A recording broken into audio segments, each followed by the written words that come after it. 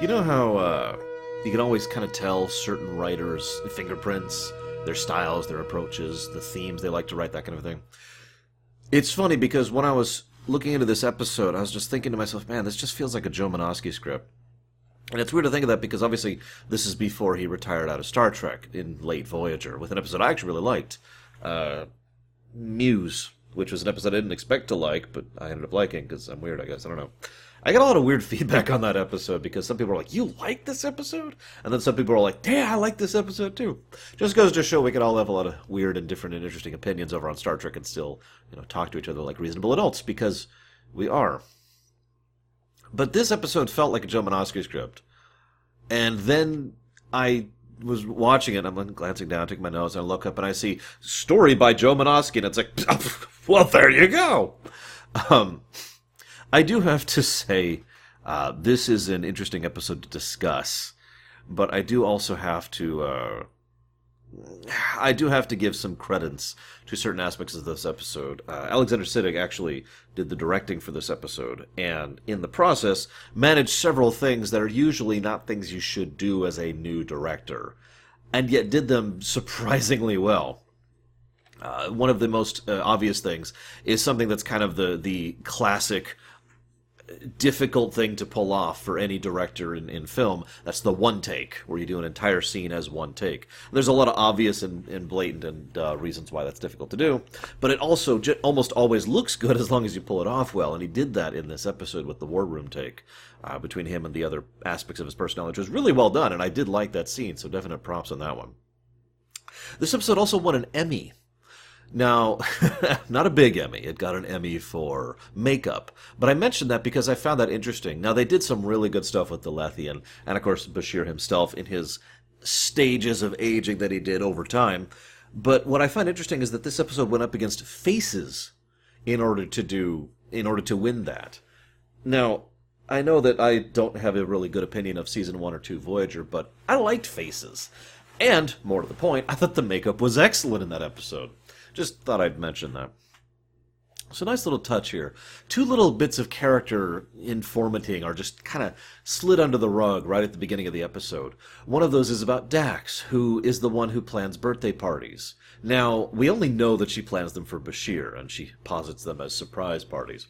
But there's also the implication that she is the person who does that in general. And I gotta be honest, that feels very Dax to me. That she would be the kind of person who would not only keep track of people's birthdays, at the very least her friends, and probably local coworkers, but also the person who would care enough to actually try to put effort and work into putting together something for that person. That's just kind of a nice little touch, and I wanted to comment on that. The other is that Garak remembered Bashir's birthday and had a present ready to go. And that also kind of interests me because, again, that's very Garak, isn't it? The kind of person who, with his incredibly sharp mind and attention for detail, as, the spy or whatever, that he's the kind of person who would be able to recall that kind of information and use it appropriately.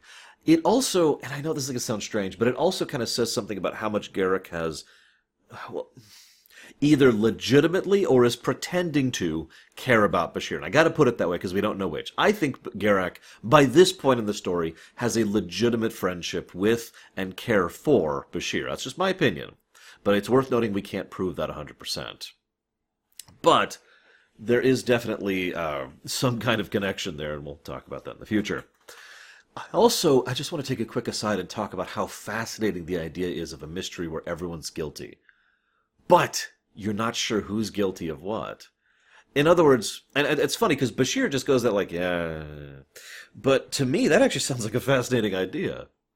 Because you walk into this like, okay, so, take the classic Clue example, right? Mr. Brown and Mr. White and all these people, they're all, Mr. Yellow, Mr. Purple. Are they all Misters? I don't actually remember which is which. I haven't played Clue since I was like 14. But the point being, oh, God, it would actually be younger than that. Would have been about 12. I haven't played Clue in a long time. But you've got all the culprits right there. And you're supposed to figure out who did it. I kind of like the idea that they all did it, but you're not sure which they did. Because that could apply either in specific roles in an overarching, crime or task or whatever. Or it could mean there's multiple crimes that are going on. And you only know about one of them. And so everyone's guilty, and so you have to figure out what the other people have done. There's just something interesting about that kind of take on a mystery novel. I wonder if that's ever been written in real life. So, I feel bad for Quark. Quark has a wonderful reputation as a middleman, and that's awesome, and it gets him lots of business. And then it generates situations like this one. Now, credit to Quark, as I've said many times before, and this has already been established multiple times by this point in the series, Quark has lines, and he will not cross over those lines because he has lines. There's certain stuff he's just not willing to do. In fact, Odo flat out goes to him about one of them, and Quark says, "Come on, Odo, I don't do that. That's beyond me." Right? And I mention that, though, because having a reputation as the ultimate middleman means people are going to come to you who want to cross those lines, and you don't want to. And so now you have a pickle of a dilemma, because this is someone who's already dangerous by mere virtue of the fact that they're willing to cross that line. And then there's the fact that in order to maintain his reputation as the middleman, he has to have some kind of way of making sure he comes out of this without his reputation being tarnished. In fact, I get the very strong impression, I don't think the episode ever said this outright, that the Lethian basically forced Quark to come over to Bashir. He is so obviously uncomfortable with this whole thing. And is like, no, this isn't going to happen. No, no, no.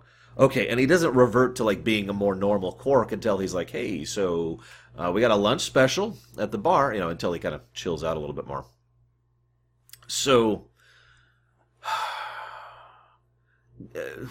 as weird as this is going to sound, I don't actually have a lot of things to talk about when it comes to the bulk of the episode. All the stuff in the mind. And the reason why is twofold. First of all, because I just don't have that much to say about it. We'll get to that. But second of all, because most of it's too on the nose. Now, I've used that phrase before, and someone pointed out that I've never actually described what that phrase means. It means, let's say I am a Klingon who specifically likes punching Ferengi in the ear. Okay? I know that's weird, but just bear with me. So, to be on the nose from a writing perspective means I will show up and say, "Ha ha! I love punching Ferengi in the ear," and then I'll do it. That's on the nose. It means the writing is so overt, so obvious, that it's generally considered poor writing. Whether it is or not, that kind of depends on opinions or perspectives, but most professional writers tend to look at that as if that is bad writing. Instead, they prefer to infer or imply a character trait or an establishment rather than just say, "You are my aggression. You are my doubt," right? And it's funny because up until the point where so they go into the mind. He interacts with Quark, nice little thing. He interacts with Garrick, immediately suspicious, by the way. Garrick is the only person who acts in character or in the entire thing. Everyone else completely acts out of character, which pretty much immediately ousts Garrick as the problem, but whatever. And as a quick aside, actually really quick, Garrick gives a bunch of excuses for what could be going on, as if they're actually on the station and everything's actually going to hell. But I found it funny because obviously that's not what's happening, but it's hard to dismiss that because this isn't Star Trek. As much as I would love to live in the Star Trek setting, and I would without hesitation as long as I'm on Earth, but there are some very serious detriments for existing within Star Trek, and one of those is the fact that someone can come to you and without a gram of sarcasm or making fun or ludicrousness or whatever can say, "Oh yeah, contacts with a parallel dimension, alternate reality, time travel, aliens." There's all sorts of things that can be. Voyager actually did this once too. I don't remember the episode, please forgive me, but at one point the Doctor is trying to diagnose why weird stuff's happening, and he just goes down a laundry list of like 8 or 5 or 6 items, and it's just only in Star Trek, right? And Doctor Who. But anyways, getting back to my point. So, Bashir goes, and then he meets with his people, and there's Kira, Odo, O'Brien, and Dax there. And I just have to say really quick, I'm actually happy, like legitimately happy, that Bashir instantly notices that they're all acting out of character. That really pleased me. I've talked so many times, especially in Star Trek, about how much it frustrates me when someone acts out of character and everyone just kind of like, it must be that time of month, right? Or, maybe they're having a bad day. Or, geez, what's with you? Right? I cannot put into words how much it aggravates me when people don't notice when other people are acting out of character, especially in a fictional setting where people acting out of a character usually mean something. But Bashir, he picks up on it immediately and starts trying to figure it out immediately. And the way they act and the way they present themselves, this is all good. This is what I'm trying to build up to when I mentioned the on-the-nose thing. All of this is good. All of this is good writing. We get the inference. We get the perspective. Interestingly enough, I used different words to apply to each of them. Instead of aggression, I called her irritation. Instead of fear, I called him suspicion. Instead of confidence, I called her aggression. And instead of doubt, I called him hesitance.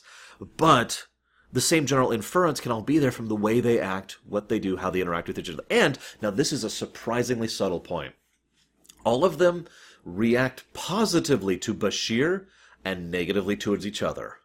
Now what I mean by that, imagine if you're standing somewhere, and someone you really don't like is to your left, and someone you really like is to your right. Now, even if you have to convey the same message to both of these people separately, your tone, your body language, and everything about the way you convey your message is going to be different because this is someone you really like and this is someone you really don't like. Even if you're being professional, to the dislike, it'll be curt and terse, like this is what needs to happen. Because you don't want to interact with them anymore than you want to. And to the person you like, you'll be more willing to be like, okay, so this is what we're going to need to happen, and I'm going to need your help on this one. To be honest, there's going to be a completely different portrayal of that, and that's what I mean by positive versus negative. I thought that was a wonderful touch, that Bashir interacts with his own compartmentalized mind better than his mind interacts with the other compartments of the mind. That just fit for me and worked real well. So all of this is awesome, and a great episode. I actually do enjoy this episode, consequently, although we'll get to that later, too. But then the episode just stops for like 4 minutes for him to do the on-the-nose exposition, where he flat out just says, I'm in a coma, you're part of me. No, you're not here. No, you're part of me. Therefore, you must be this part of me. And let me go down the list, telling you, each part of you, that you are of me. And it's like, okay, episode. And it just loses me when it does that. You were doing really well, episode. Even the calm thing was nice. Because we've been hearing voices the whole time. And I admit, the first time I saw this episode, I thought, okay, wherever he actually is, because he's clearly not in the station, wherever he actually is, that's him picking up something of where he actually is. And I didn't realize the coma thing, but as soon as I found out about the coma thing, that just clicked. Again, it made perfect sense. He is literally, I guess, tertiarily taking in the audio input of the people talking around his comatose body. Because that is a debatable, but usually argued in favor of thing in actual real-life medical comas, right? So that makes sense. I'm with it. Cool. And then on the nose, and it just, the note I actually wrote down here was, it takes way too long to exposit between that scene. So then Dax is lured away, and then Garrick shows up, interrupting the salvation of Dax, and if I had no suspicions prior, I don't actually remember that much, if I'm being completely honest. But if I had no suspicions about Garrick prior, that is the exact moment I was like, okay, Garrick's the bad guy. Because that is just way too convenient and slots way too in. Garrick just kind of knows exactly what role to play at any given moment and slides into it without hesitation, which is completely different from how everyone else is acting in the entire dreamscape or whatever. Speaking of on the nose, it's okay in some cases.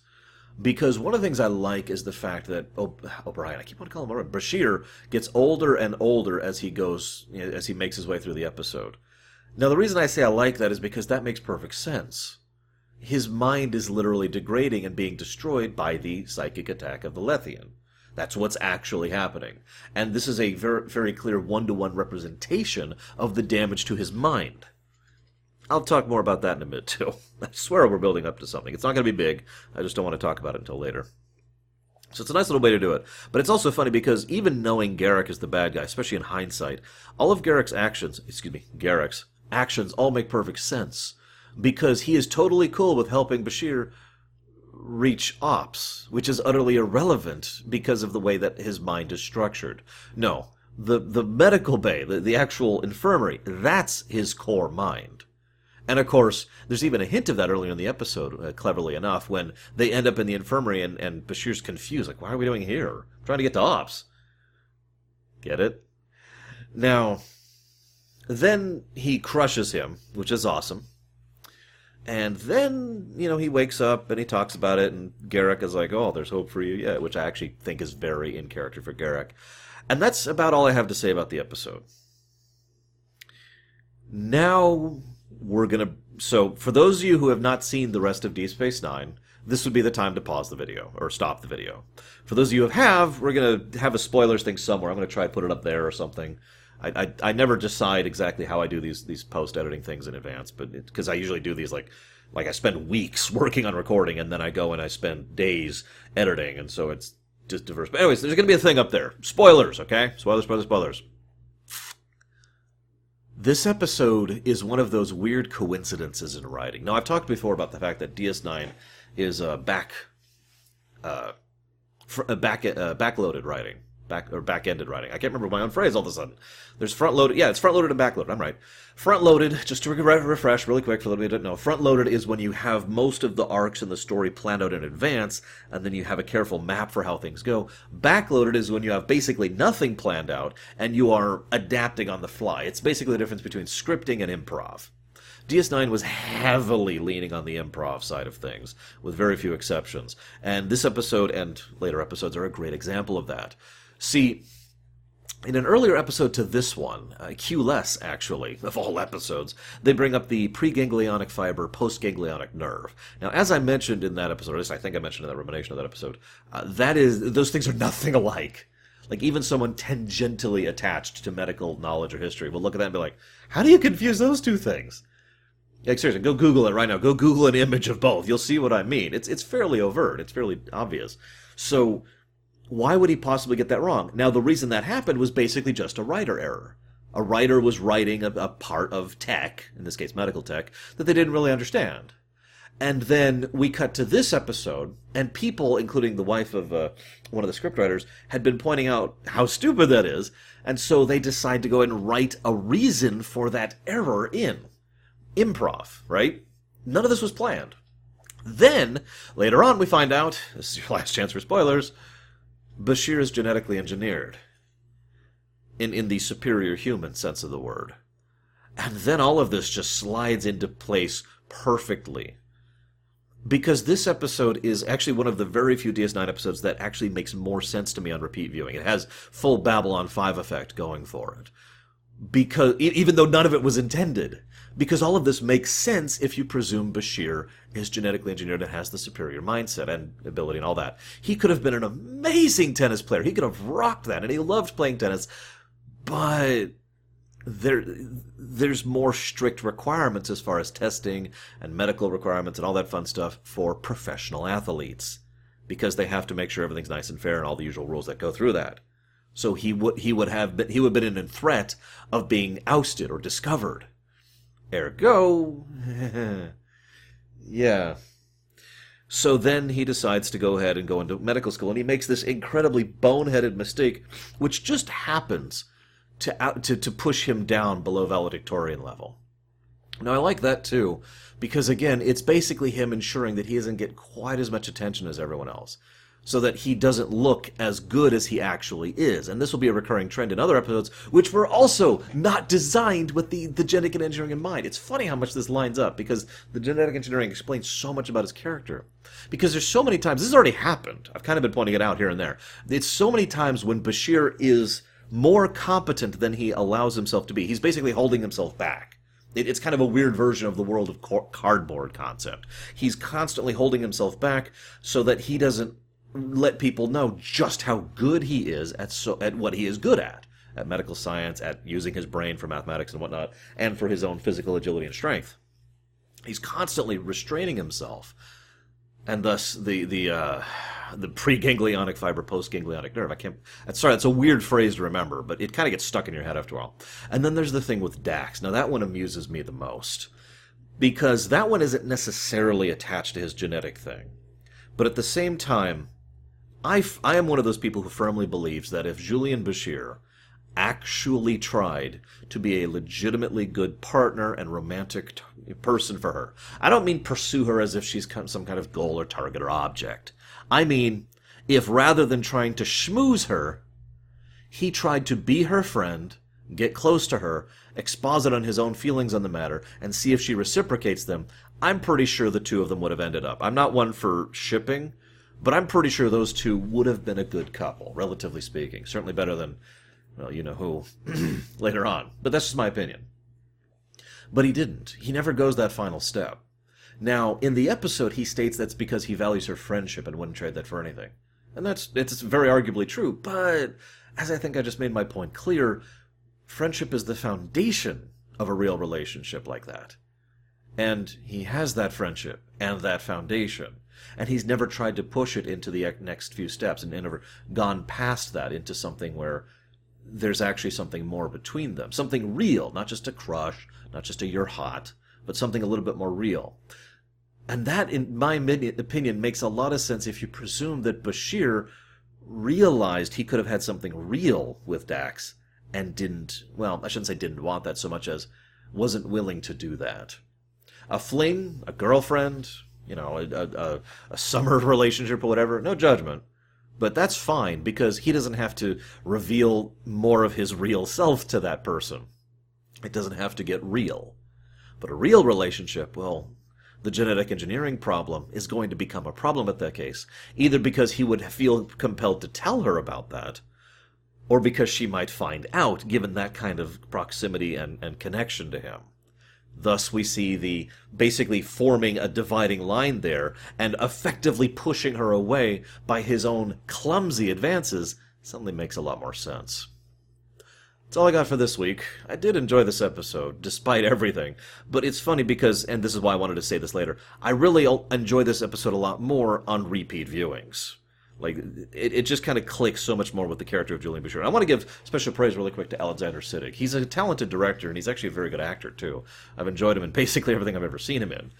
So, this is awesome. And I hope we get to see more of him in the future somehow. But either way, I'll see you around, guys. Oh, I'm doing the wrong thing. God, getting confused.